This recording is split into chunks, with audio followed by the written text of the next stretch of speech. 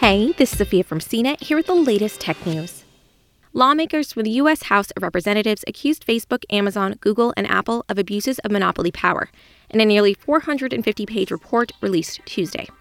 The House Judiciary antitrust subcommittee drew its conclusions after a 16-month investigation that culminated in an hours-long hearing with Facebook's Mark Zuckerberg, Amazon's Jeff Bezos, Apple's Tim Cook, and Google's Sundar Pichai in July that featured tense exchanges portending a more critical view of big tech.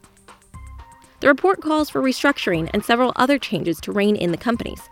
One recommendation tries to make it tougher for tech giants to build up smaller companies that consolidates the industry. A non-discrimination requirement suggestion aims to stop platforms from prioritizing their own products over those of rivals. The subcommittee also calls for the strengthening of antitrust laws and enforcement.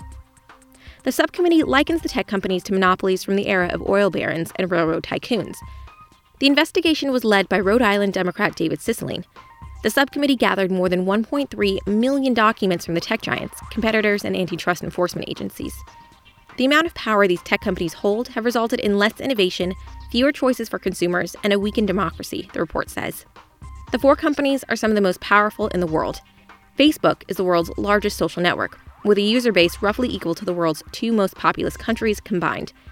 Amazon controls 38% of U.S. online sales. Walmart, its nearest competitor, has just shy of 6%, and has data on other retailers using the giant platform. Apple's App Store is a powerful gateway for software developers to find an audience with the company's massive iPhone and iPad customer base. And Google processes about 90% of all web searches globally. Combined, the companies are worth almost $5 trillion.